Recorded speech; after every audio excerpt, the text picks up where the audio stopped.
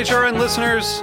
As we celebrate our 15th year, we are deepening our commitment to giving voice to the next generation of food systems storytellers, and we need your help. Our internship and fellowship programs help activate new possibilities for underrepresented and underestimated young people through experiential journalism, audio engineering, and production training. Through these unique programs, HRN helps food equity stewards build essential workforce readiness skills that expand their potential and foster economic mobility. Please consider supporting these critical programs. And with a minimum donation, you can be entered to win a dinner for two at an amazing restaurant in one of 8 cities and tickets to a concert at a great venue in one of those cities. We have incredible partners across the country who have donated, as they also share our passion for helping to educate the next generation of food systems storytellers. Check out heritageradionetwork.org/15 to donate and enter to win today. That's heritageradionetwork.org/15 to donate and enter to win today. And make sure you donate before March 31st. Thank you. This episode is brought to you by Yolele, the revolutionary African foods company. Learn more at YOLELE.com.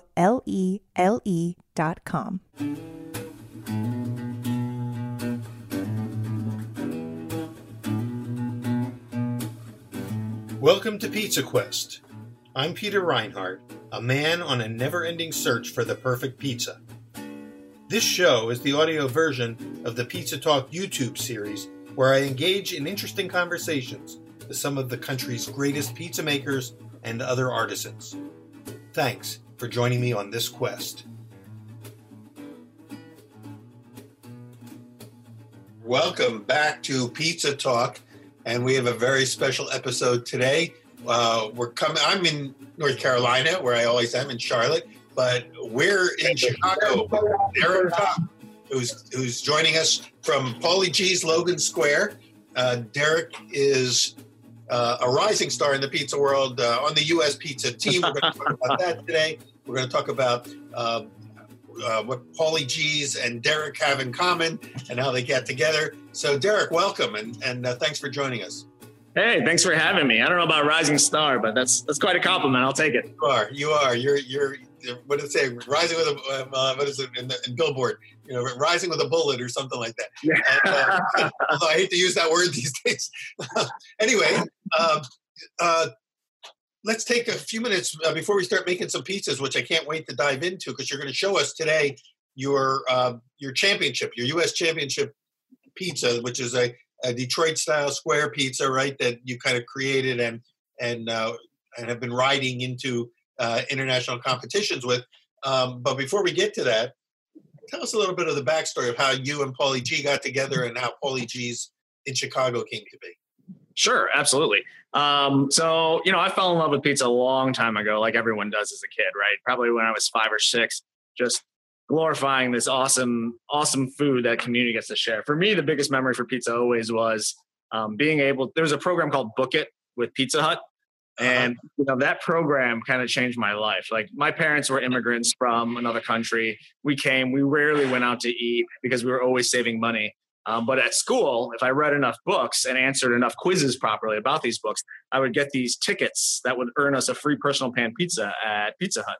So, I'd save up like 6 or 7 of these things and then be able to take the whole family out to eat. And that was my first time really getting to treat my family out. And I was probably about 10 or 11 at the time. So pizza had a significant impact. Fast forward all the way into post-college, after I was working, there was a night that my wife was moving out of her space, starting her own business. And, I was helping her move all her stuff into her new office.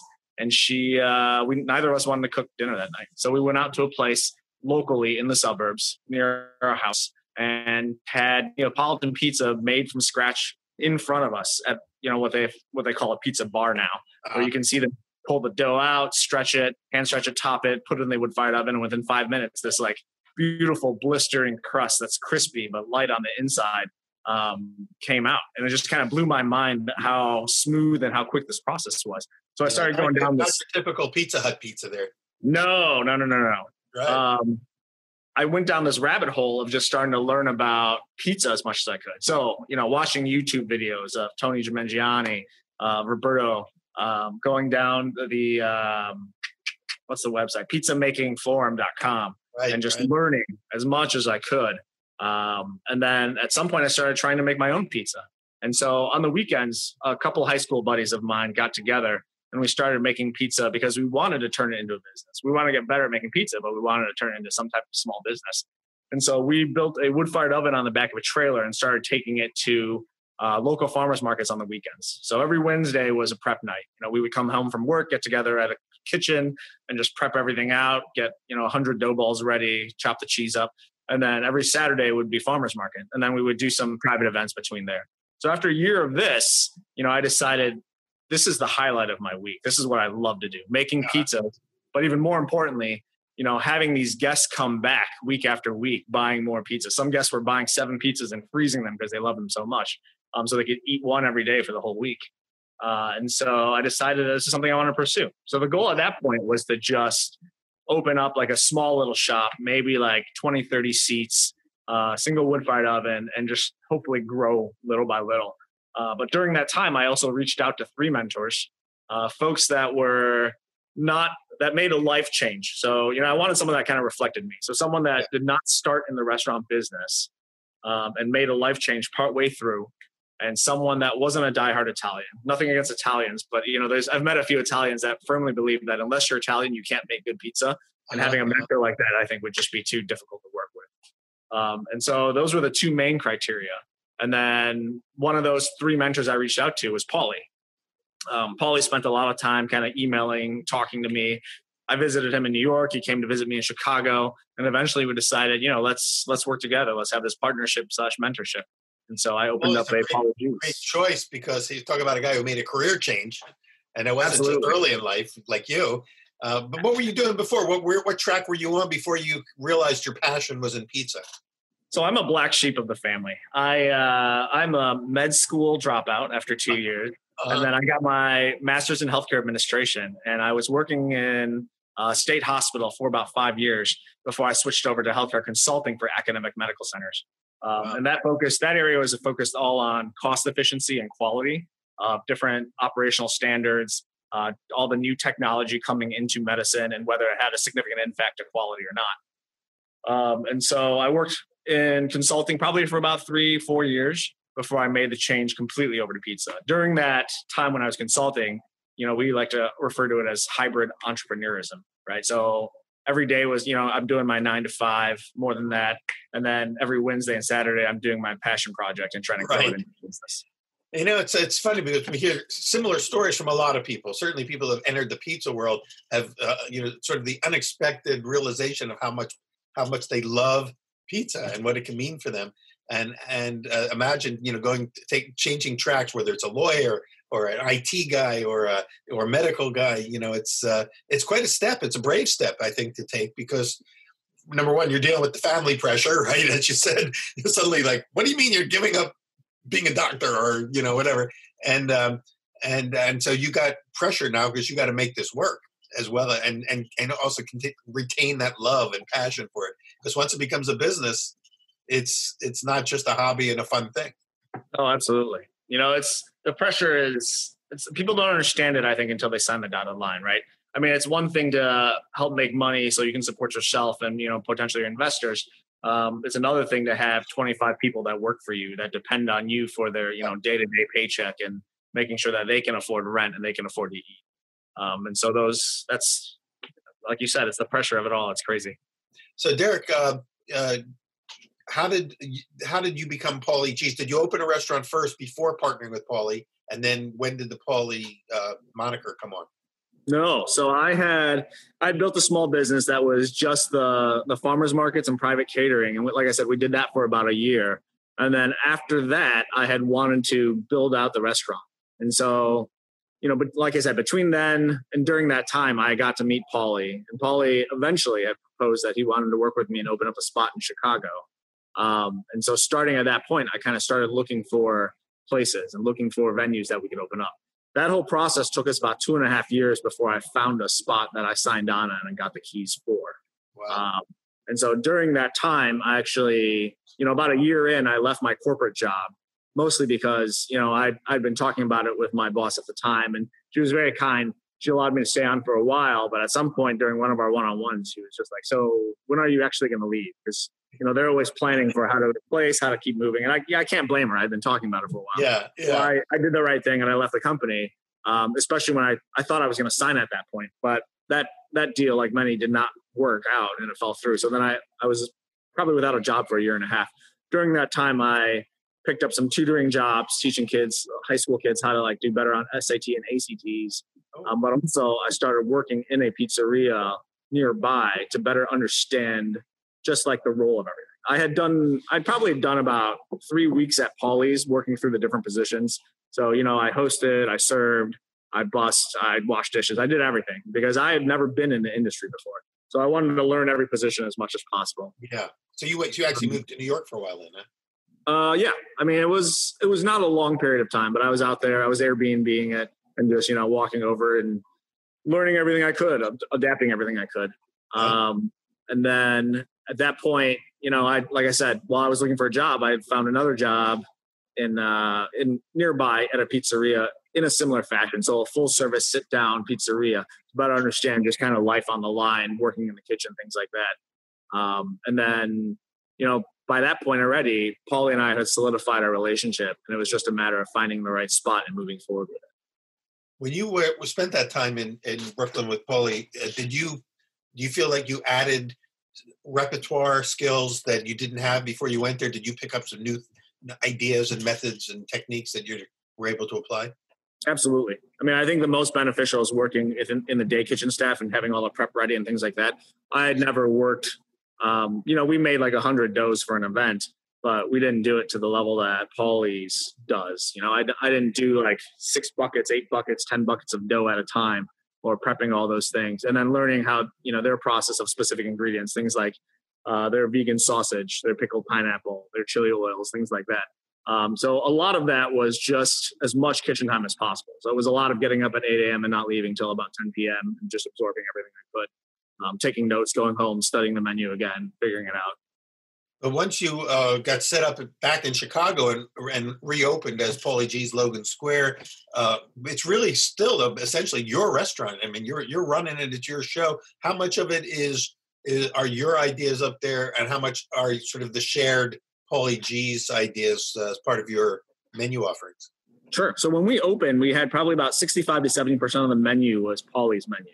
And so we pulled his greatest hits, used those things, and then introduced a few pies of my own. And then year by year, we've kind of reduced some of Paulie's menu or taken the things that don't sell as well or don't do as well and made it more our own and more to local taste, as well as just my staff, their creativity and what they bring forth as well. So it's, at this point, I'd probably say maybe about 30% of the menu is still from the original Paulie's, and the rest of it is kind of new stuff that we've incorporated, including the Detroit-inspired Logan Square pizzas. Right, because you've added a whole different style of pizza than what it originally was. And so is he back in New York. Everyone is probably borrowing ideas from each other and learning from each other as you go. How long have you been open now in Chicago? We just had our 4-year anniversary last week, Thursday. So it goes fast, man. I feel like I just met you at Pizza Expo, and that was just about 4 years ago or something. You were just running. Paulie introduced me to you then, and he said, "Yeah, this is my guy in Chicago," and keep your eye on him. Time flies sometimes. Amazing. And then all of a sudden you're into competitions, and so I want to maybe you can talk us a little bit through the pie you're going to show us, and how how you came up with that and what you have won with it already. Yeah, competitions are a whole nother beast. They're super interesting. I think there's a lot of pizza maker skill because you're an unknown kitchen and unknown variables that you're trying to work around. But also, you don't know who your judges are going to be that day, and depending on your judge's taste, it's very subjective. It's almost like when you see a guest, right? A guest will try your pizza and say, "Oh my God, this is the best thing I've ever ate," and then the next table could be like, "This is the worst pizza I've ever had in my life." And there's so much. There's definitely an element of luck to it, tied to the high level of skill. My first competition. I can tell you from the judging standpoint, I've been on that side of it. Is that depending on which pizza of the day that you're eating? Is it your first one or is it your 25th one? Oh, I can only imagine. Yeah, the way you relate to it. That's part of the challenge, right? And that's as a judge, I don't envy the judges by any means. Like having to sit and eat through 25, 50 pizzas, even if it's small bites, because when it tastes good, you want more bites, but you have another 50 bites coming in the next like hour. So it's challenging. I have no doubt. It's a challenge, but somebody's got to do it, and you're happy that you get to do it. But after the day's over, you go, I'm not sure if I can ever do this again. Yeah, my first experience with competing was a little bit like that. I was out in Vegas. I prepped 3 months in advance. I went through my processes. I sharpened my knives. I really got my efficiency down so that I had everything the way I wanted to. Yeah. And it was a pizza it was a Detroit style square that featured Chinese cha sao sliced really thinly with what did I put on there again? It was like a 5 peppercorn sweet sauce that I put across, and I'd pickled the peppers, mini peppers, and turned them into like little flowers. Oh, wow. It was beautiful. What is chow? A Chinese style chow show. What was that? The word you used? Cha sao. So cha su. It's like I used pork belly that time. So it's like a roasted pork, basically, like a barbecue Chinese pork. Okay. And so I sliced it really thin, and the fat was meant to melt into the cheese as it came out, because while it was still hot, and then we torched it a little bit. I mean, it was a nice show. It was beautiful. The judges hated it. I was bottom 2. At that they point, weren't ready for it. Maybe, I don't know. I mean, I had a lot of guests that loved it. So I thought, this is going to be great. This is super creative. And then when I came home, I was super dejected for the rest of the trip there after getting the results. I vowed never to compete again. But then 6 weeks later, there was a competition being held literally 20 minutes from my house at Leo Spazzari's school. Oh, yeah, yeah. So many people that I had met there during the first competition that were so kind to me were competing. So I thought, you know what, let me go out there. There's a gluten-free category, and I think it was traditional or maybe Neapolitan. I forgot what the other category was. But I thought, well, these guys are here. I need an excuse. Let me go there. I'm not going to put too much thought into this. We have a gluten-free dough I've been working on for a while. Let me just put some of my favorite ingredients on that I think would work okay and make it pretty. And then surprisingly, I took first place. So just goes to show, you can do all the prep in the world, and there's always a luck element that you never know about. Well, listen, before we run out of time on this segment, because we're going to come back in segment 2 and finish the pizza, but can we get it started right now and get it into the oven? We'll take a break. Absolutely. All right. Fantastic. And now this is not the one that you originally entered, but this is the new one that you came up with that ended up winning the U.S. championship? Yeah, I ended up winning a Midwest regional, and so it was in the gluten-free category specifically. I'm going to come over and just check our oven to make sure it's hot enough. And you got a pretty good sized kitchen there. Nice space. What's that? Good. I say you got a nice sized kitchen there with some good space. Thank you. This is our second renovation on our kitchen. We've improved it slowly over time because it was necessary. It's just with a kitchen we came in with, it was small, it was tight, it was functional. But as our operations grew, and as COVID hit too, we had to make some adjustments so that we can make it better. So it's been expensive, but every step has definitely made us a little bit better for it. Well, it looks really efficient and nice and clean and shiny. Yeah. So this is our dough that we're working with. All this right. is not a gluten-free dough today. This is one of our regular doughs. It's a 75% hydration dough. We use about 2% salt, 2% sugar, 1% yeast. During normal times when we're not in COVID and we have more demand, we usually end up using a little bit of sourdough starter as well. And let me introduce you to my main dough guy over here. This is Travis. Hey. I'm always a firm believer in surrounding myself with people that are better than me on my team wherever I can. Travis has so much more knowledge in bread and dough than me that I've ever had in my life. So, I developed the original recipe and the flavor just wasn't what I wanted to be. I asked him to put some effort into it, and he ended up developing a sourdough add-in that made it amazing. We're not using sourdough right now in these guys. I'm just using the yeast, but the effect has still been pretty good. When you say 1% yeast, is that a powdered yeast or a fresh yeast? It's instant yeast. Instant yeast, 1%. Yep. Instant. Okay. 1% instant yeast. And then I use a blend of flours. It's 90% high gluten, and then 10%. Trying to remember what the other. It's not semolina. Durum. That's right. We use 10% durum, and then we use about I think I got to double check my numbers. 1 or 2% diastatic malt also to give it a little bit of browning. Nice. So, and I see that you've pre-baked it. So your method there is to use a pre-baked dough.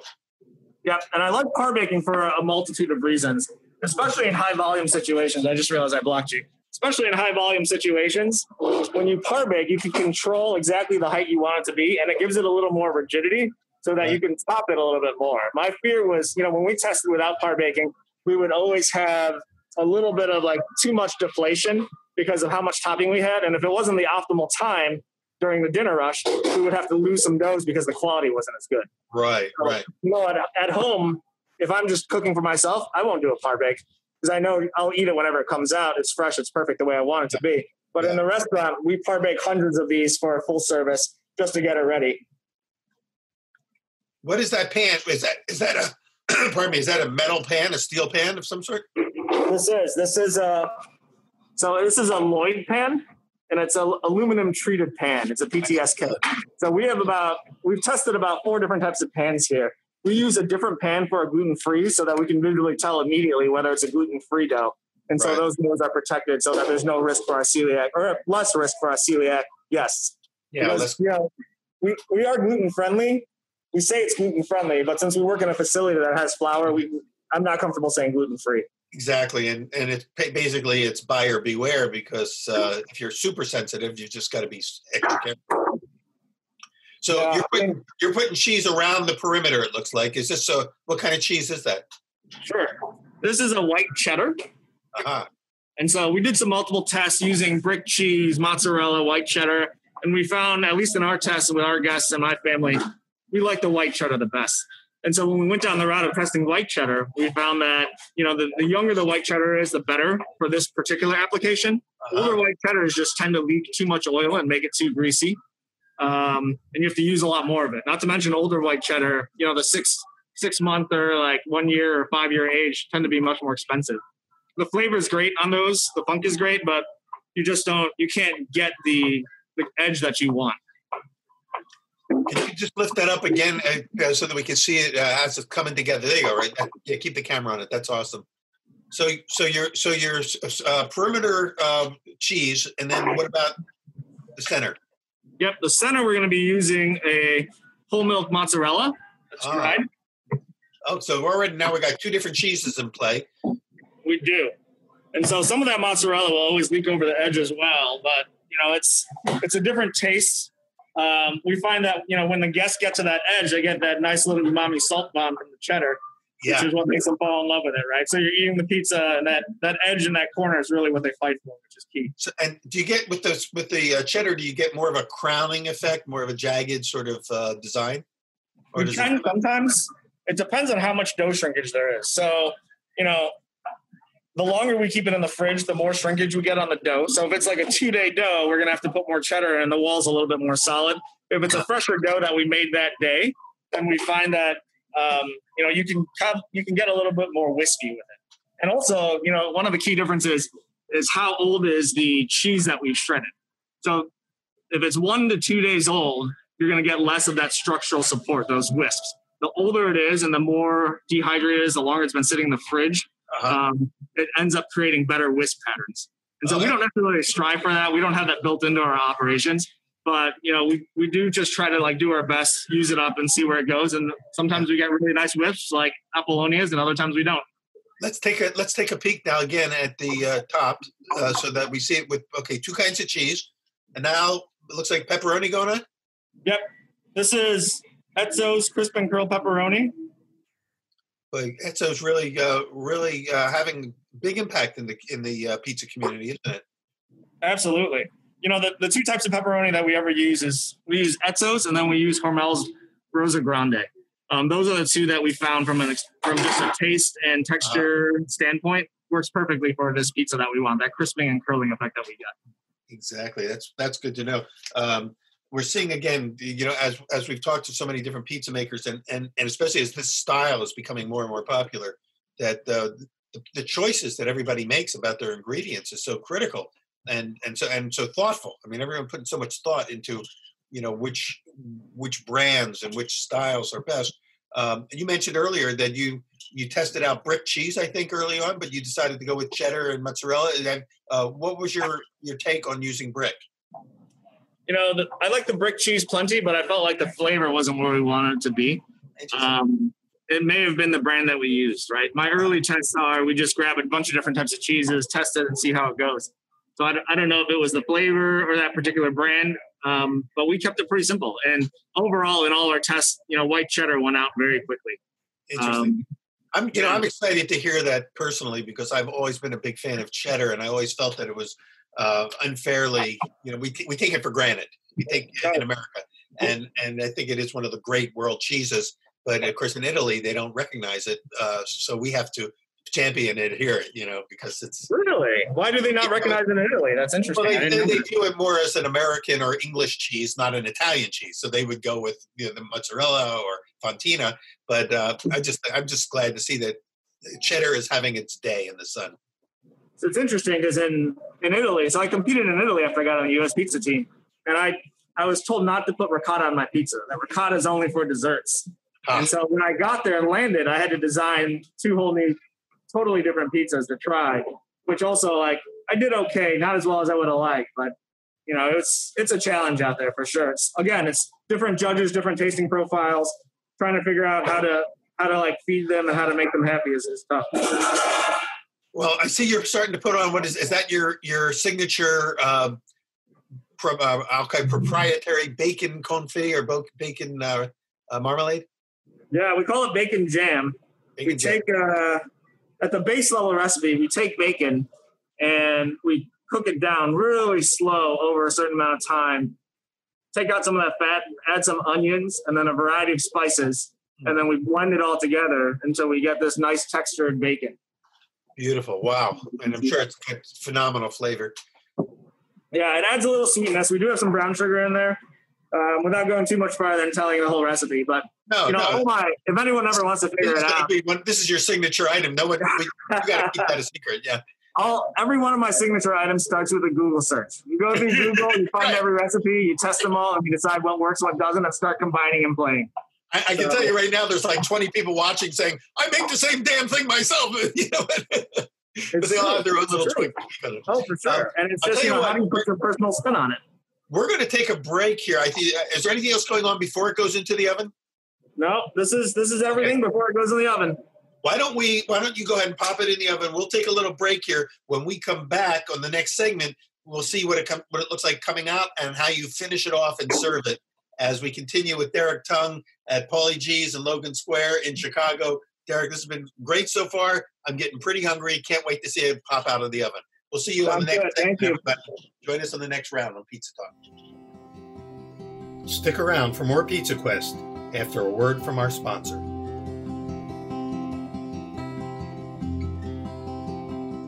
This episode is brought to you by Yolele, a revolutionary African foods company based in Brooklyn, New York.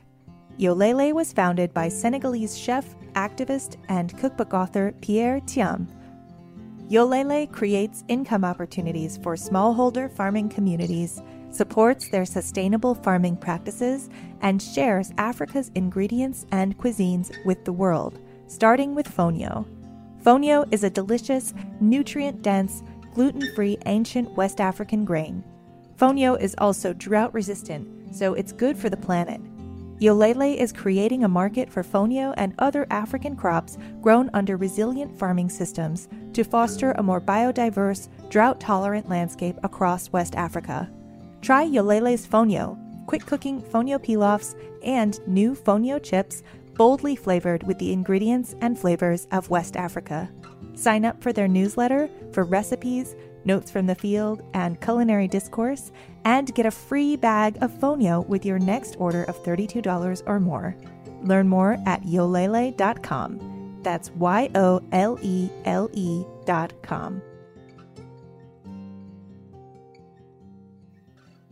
We're back on Pizza Talk with Derrick Tung, and we're at Paulie G's Logan Square. Derrick showed us how to get the pizza to the oven. In the first part, he's about to pull it from the oven. And Derrick, just for information purposes, what size pan is that, and how much dough went into that pan? Sure, that's an 8x10 pan, and we use 300 grams of dough for this.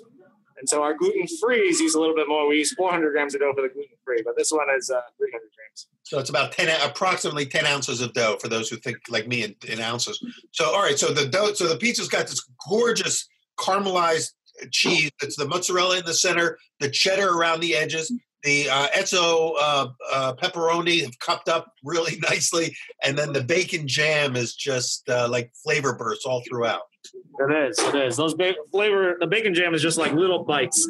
And so what I'm always looking for, what my staff is looking for, is if we look in that corner, you can see that cheese is starting to caramelize and starting to turn slightly dark brown. Yeah. And so you can see some of those wisps. Those wisps typically won't survive the process unless you're super gentle using like a fish turner. But in our fast pace, when we're doing them quickly, those won't survive. However, those corners will survive. And when that comes out, we should be able to see a really nice golden shell around them. Cool. Those wisps usually survive on a little dish that I can tap into throughout the day. That's true. That's true. Keeping it delicious for sure. Remember at the barbecue places where they sell you the burnt edges, and oh God. And now they sell burnt ends, right? I mean, why would you not sell those burnt ends? Those are the best pieces. That's right. All right. So do you, before you put anything else on it, do you take it out of the pan or do you finish the topping in the pan? So we usually let it sit for about a minute or so before we take it out of the pan. This way it gives the oils time to redistribute back into the dough appropriately, as well as gives the cheese a little bit of time to separate from the walls. So we don't pull it immediately. It allows it to cool a little bit, and it makes it easier to work with from the pan perspective. So gotcha. But we're at a point where we can probably start loosening it. This is one of my favorite spatulas, just because you're looking for something really long, so you can support pulling it out all the way. If your pan is seasoned right, this thing will come right out after you just kind of loosen up the cheeses. So we'll give it a test and see how this one looks today. Wait, I know you par-baked the dough first, and so did you have a fair amount of oil in the pan when you baked it? Oh, look at that edge. Look at that frico. So you can see some of that cheddar that you rimmed it with all kind of melted down the sides. Yep. So basically, we're getting a grilled cheese That's sandwich. one of the other nice things about par-bake, right? Because you get a little bit of that shrinkage. You get a full wall of cheese with this, sometimes a little bit underneath as well. Yeah. Whereas if you're not par-baking, if you look at like a Buddy's pizza, it's delicious, but it's only about a third to maybe half at most of the cheese leaking down the sides. And so, some differences in par-baking versus not. I think there's great ways to do them both. My preference is just the par-bake for what we do. That's cool. And that's a great point about the cheese can go all the way down that way. Yeah, and you can see, I was lucky this time. The cheese whips kind of survived. But the edge that you go in on the back end, there's no wisps. Like once you go in on that back end, there's no more wisps. So beautiful, gorgeous. I love the color. I got this hot pan out of the way. Dump some oil out. So wait, when you have a sec there, could you just hold up so we can see the undercrust also and see what kind of color you got on the bottom? Absolutely. This will be easier if I flip the camera. Give me 1 sec. Oh, yeah. Oh, man. Lots of really rich caramel, dark caramel, and then in the center a little lighter. Gorgeous. I can almost anticipate what that's going to sound like when you bite into it. So we oil the pan on the par-bake. We do not re-oil it on the second bake because we find that, one, our pans already have enough buildup that it's fine. And we also, the cheese itself releases enough oil that it shouldn't be an issue at that point. Gotcha. Favorite weapon, my zombie killer. Beautiful. Yeah. Go to battle with that knife. So if somebody orders this pizza, what's the ticket price out the window? And is that how you typically serve it in 6 slices, 6 squares? We do. So the ticket slice out the window, this runs $19 for this particular pizza. And then we serve it in 6 mostly because our wood-fired are sold in 6 as well. And so the idea is that every one of our pizzas is meant to be a personal meal. With this one, you got to try a little bit harder. But, any pizza can be a personal pizza if you try hard enough. Well, I know a few people who could make that a personal pizza. Can easily handle that whole thing. You mentioned earlier that you're selling slices too. Do you ever sell the squares as an individual portion, a slice? We haven't yet. One of the reasons we sell slices is because I like the fact that we can do a fast reheat. So we're using little mini Breville ovens, the pizzaiolos. Oh, yeah. And, 450 and 650 on top. it's literally a 45-second reheat. And I think everyone on my staff even prefers the reheated pizza because you get that extra crispy bottom layer. Yeah. It is kind of a secret that a lot of people, have discovered, is that the reheat on a slice can make it even better. Yeah. It's so interesting because everyone out there, still believes like, I want the fresh pizza. I want the one that just came out. Honestly, I prefer the reheat on a New York slice every single time. We're thinking about doing Sicilians maybe in the window at some point, but we haven't done testing on this and what an actual reheat will do. If we did do it, we'd probably do larger pans so it'd be more efficient. Gotcha. All right. So we've got our the pizza's out of the pan. It's been cut, but it's not quite ready to serve. There's a couple more touches still to come. Yeah, just a little bit more touches to finish it out. And so, like I said, I designed this pizza really kind of on a whim with the idea that I wanted something that was visually appealing as well as, tasting good overall. And so it was a lot of just my favorite ingredients. But in the end, when we finished with the topping, I wanted some contrasting colors.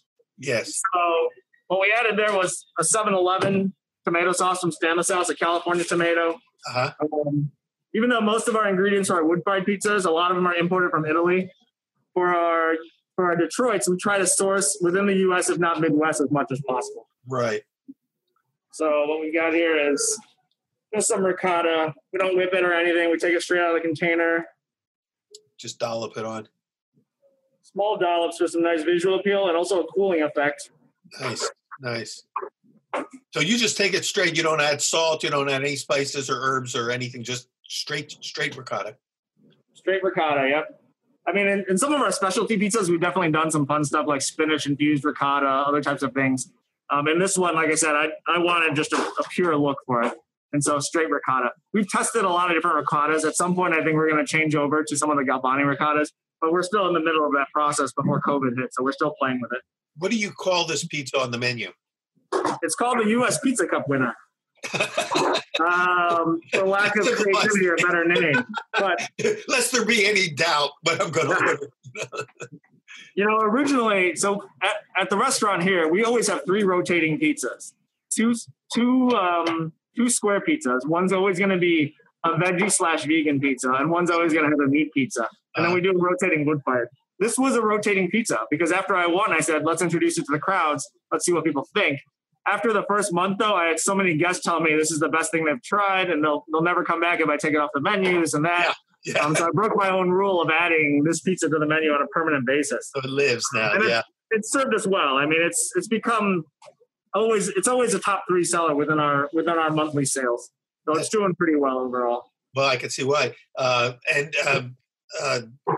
Since it's been so successful for you, and you're part of a larger family of sort of the Paulie G's family, is he introducing the same pizza at any of his locations? No, he's not. That's part of the fun. Paulie doesn't know my bacon jam recipe. He's asked for it a few times, and I haven't quite shared yet. But we may get there. You've got one of the more generous and flexible partnerships of in terms of franchising or pizzas. You're not really a franchise, are you? Technically, Technically, we're a franchise. Uh-huh. So from a legal standpoint, we're a franchise. But from an autonomy standpoint, we have so much autonomy. Each one of us is doing a little bit of our own styles, a little bit of our own ingredients, our own spin on things. So there's good and bad to all of it. I mean, there's something to be said for opening a McDonald's franchise and having a perfect formula every time, right? Yeah. But also, if you open a franchise, you're a McDonald's. There's no doubt that you have to follow the exact cheeseburger recipe all the way through. Right. Whereas we have the room to play, which gives myself and my employees a chance to be creative and play with things. Which is nice. I've got Tony over here who's going to be leading us on brunch pretty soon as we open up. Brunch is something that Paulie's never done that we're pursuing. He's helping out with bread baking. We've been doing shokupan. I've got Yvonne over here who's been focusing on our vegan shokupans and doing things like green tea matcha rolls inside our shokupan. Okay, so what is a shokupan? So shokupan is like the Japanese equivalent of brioche, but instead of using a standard process, what the first thing they do is they gelatinize by using boiling hot water with the flour in the proportion of 1:5, right? And what that does is it creates a super soft dough and ultimately a bread that lasts longer without refrigeration. This is a very similar trick to what the people that are making milk breads do, where they put the gelatinized flour water into the dough and it gives you that soft pillow-like texture. See, what did you just squeeze? Some hot honey or regular honey on there? That's hot honey. All right, Mike. It's hot honey on everything that we can. So we had Mike on, and he told us a little bit about the story. So Mike and Paulie's have this great relationship, it seems like, and you guys, in a sense, helped to launch Mike's to the national stage. Absolutely. Mike, I think, was working for Paulie for a long time. Yeah. And then he, brought in his condiment because it's something that he grew up with and wanted to enjoy on a more regular basis. And it caught on like wildfire, and he's been growing the company ever since. And I gotta be honest, it's an amazing condiment. Yeah. I use it on ribs. I've used it in fried rice. It's so good. And he, I think just yesterday he released that he did an extra spicy hot honey now available. Hey, now are you walking with the pizza? Is it in your hands right now? I am. I'm just trying to get now that we've got everything on it, it's ready to serve, right? So can we get a real quick close up of it so we can see it with the honey shine and the contrasting of colors and flavors? I suppose that's like a chiffonade basil on there. It is. So it's beautiful how you've also honored the presentation side as well as the flavor and textural side. I was going to say, in today's age, I mean, Instagram eats first for a lot of places. So if it's not beautiful, you're not going to get social media to move behind it. You're not going to get eyes on it. And I've always been a firm believer that you eat first with your eyes. I mean, I'll eat anything, even if it looks terrible, just to try it. But if it doesn't look delicious, you've lost half the battle already. Well, I can tell you that at my culinary students at Johnson & Wales, the first thing that they learn and the thing they never forget is that phrase, "You eat first with your eyes." When I want to kind of remind them, I just say the first word of it, and they complete that sentence. And you can see why. Look at how could you not want to take a bite of that? It's unbelievable. Would it be possible for you to hold up one square and give us a little sort of a cross section shot of the structure? Absolutely. Oh my God. Yeah. So, that's perfect. That is unbelievable. No wonder that this won U.S. championship. Is your plan to take it, or are you going to be competing with this on the? I know the World Championships got postponed in Italy this year, but are you going to take it to Italy? So I went to Italy last year, and I did a 3-meat pizza that was based on all local meats. And then for the gluten-free division, I ended up doing a black kale, a local Italian black kale pizza with fried garlic chips, along with like a fried black kale crumble on top. Both did very mediocrely in Italy. So I think those things are out of our control, but what this year's runner-up is next year's grand champion. You just never know. That's true. They're catching up also. Italy's been very influenced by what's going on here, I think, from what I can tell. And they've opened up to the entire American influence. And of course, the American influence is just a global influence that we consolidate here. Look at all the different concepts that you brought into your pizzas, with the Asian influences, the Italian influences, the Wisconsin influences. Oh, absolutely. I mean, food has become more globalized than ever, I feel like, especially you can source almost everything from anywhere, which is crazy to think about. Now it just becomes a matter of how do you utilize the ingredient, how do you highlight freshness, and how do you do justice to it. Yeah. My competition days, I always toy with it. I always think that my competition days are over, but there's always a little itch that wants to go back and compete a little bit more. Uh-huh. A lot of my staff, I think, are interested in the idea of competition too. So if anything, I may be sponsoring them or having them compete on behalf of Paulie G's. I've done 2 competitions in the U.S. and then the full Italian competition out there, and it was a fun time. It was amazing. But for me, I think the greatest joy isn't winning a competition or doing well there. The greatest joy really is, seeing our regulars, spending time with them, watching the families grow up. And so I'm much more focused, well, especially now, much more focused on the restaurant and getting it so that we can create an experience, or in the future, more experiences that are just a part of everyone's daily lives, like just approachable, good food. Well, I think it's also great that you've got a team of people there that you can now go from being the mentee to being the mentor and groom them to win competitions. And all those great ideas that they come up with can end up on the menu at the restaurant as well. Oh, I don't even know if it's a mentor-mentee relationship. I feel like I definitely learn a lot from each of them, allowing them to pursue kind of what they're trying to figure out and how they want to tweak things. I mean, there's a lot of misses, but as long as we learn from every single miss that we have, we continue to move forward. So, I've got a guy that loves giardiniera, and he's just making all sorts of different types of innovative giardiniera. Yeah. And it's great to have people like that on the team, and it's great to give them some freedom to play. And someday, I know some of these guys aren't going to, they're not here permanently. So it's as much as I can learn from them, I try to teach back to them too. And they've made my life easier. From day one, I used to spend 14, 15 hours at the restaurant, 5 to 6 days a week. And now I've got a strong enough team that I can opt to come in for like 5 or 6 hours. And I know that everything's going to be set. Little mistakes will get taken care of. And, I'm not as essential as I used to be. I can focus on the customer experience more now. I have 2 questions before we run out of time and we have to leave you. And first question is, what's going to happen to that pizza that you just showed us? Who's going to eat that? Are you going to share that with your team, or are you going to sell it, or what? Or can you take a bite and vicariously let all of our viewers kind of enjoy it with you or with one of your teammates? I can definitely take a bite. I'll see if the team wants any. Most of the team here have worked here long enough that they're more excited about other people's pizzas than our own, which is absolutely fair. Because honestly, I get more excited about other people's pizza, especially when I see innovative, creative things going on than our own now too. Of course. So I'll take a bite of this for sure. What was the second question? Did I miss the second question? I wish you could pass it through the screen, but obviously we can't. But we're going to hope that people will make it, and we're going to try to feature. We're going to be working on a book, Pizza Quest book, and a Pizza Talk book, and we're going to feature pizzas that are shown here on the show. So again, can you describe, because we're not quite getting the sound? Can you describe what that sound is when you bite into that crust? Yeah.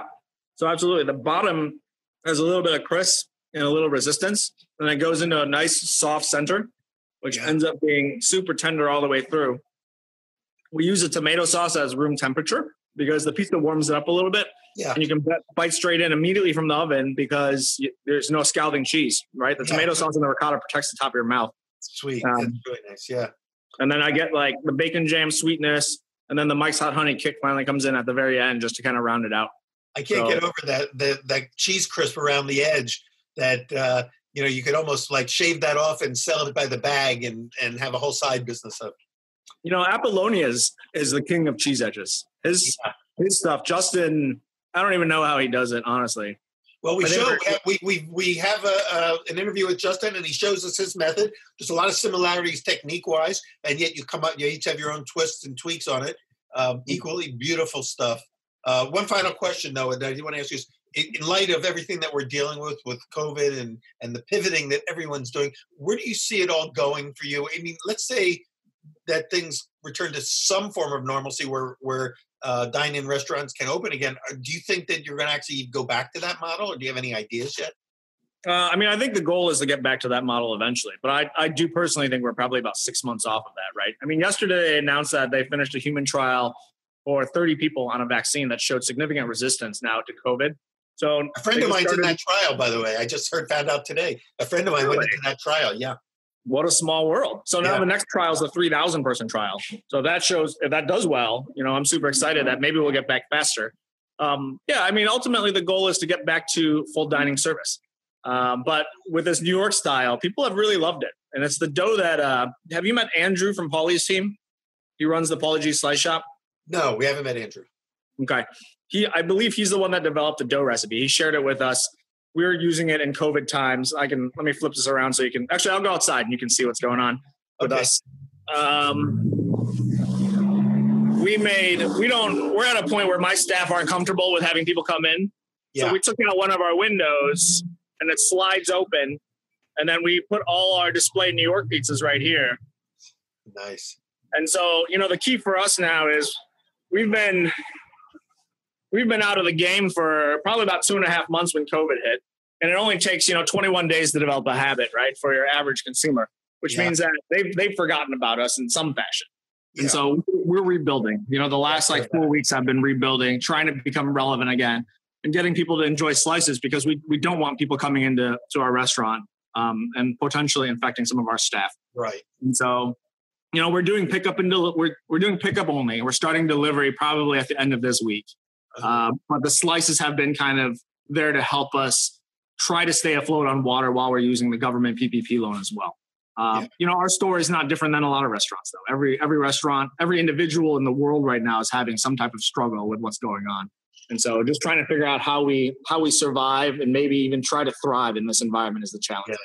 Well, I've been really impressed with the resiliency of the pizza community, maybe of any sector of the restaurant business, of being able to really, pivot and the what's the word, the limberness of it, to be able to adjust and to stay alive, stay viable, and find ways to. And some people have told us that they may not go back to dine in. They're having fun with this new approach, and it's financially working out. So. But whatever it takes, that's the big thing in the community, the culinary community, is whatever it takes to get through today. And so, Derrick, thank you so much for spending so much time with us, sharing with us your, championship pizza, which is now, I've got to run into my kitchen now and start working on one, I'm really hungry. And congratulations on all your success.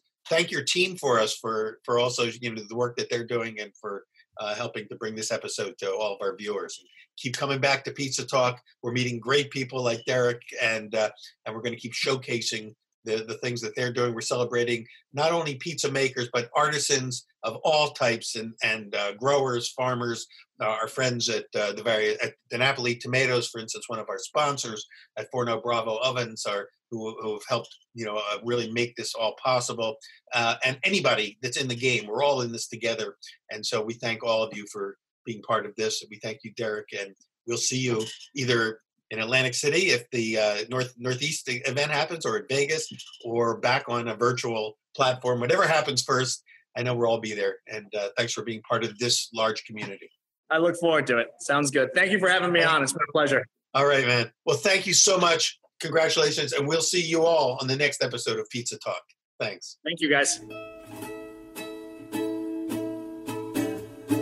Pizza Quest is powered by Simplecast. Thanks for listening to Heritage Radio Network, food radio supported by you. For our freshest content, subscribe to our newsletter. Enter your email at the bottom of our website, heritageradionetwork.org, and connect with us on Instagram and Twitter at heritage_radio. You can also find us at facebook.com/Heritage Radio Network. Heritage Radio Network is a non-profit organization driving conversations to make the world a better, fairer, and more delicious place. And we couldn't do it without support from listeners like you. Want to be a part of the food world's most innovative community? Subscribe to the shows you like, tell your friends, and please join the HRN family by becoming a member. Thanks for listening.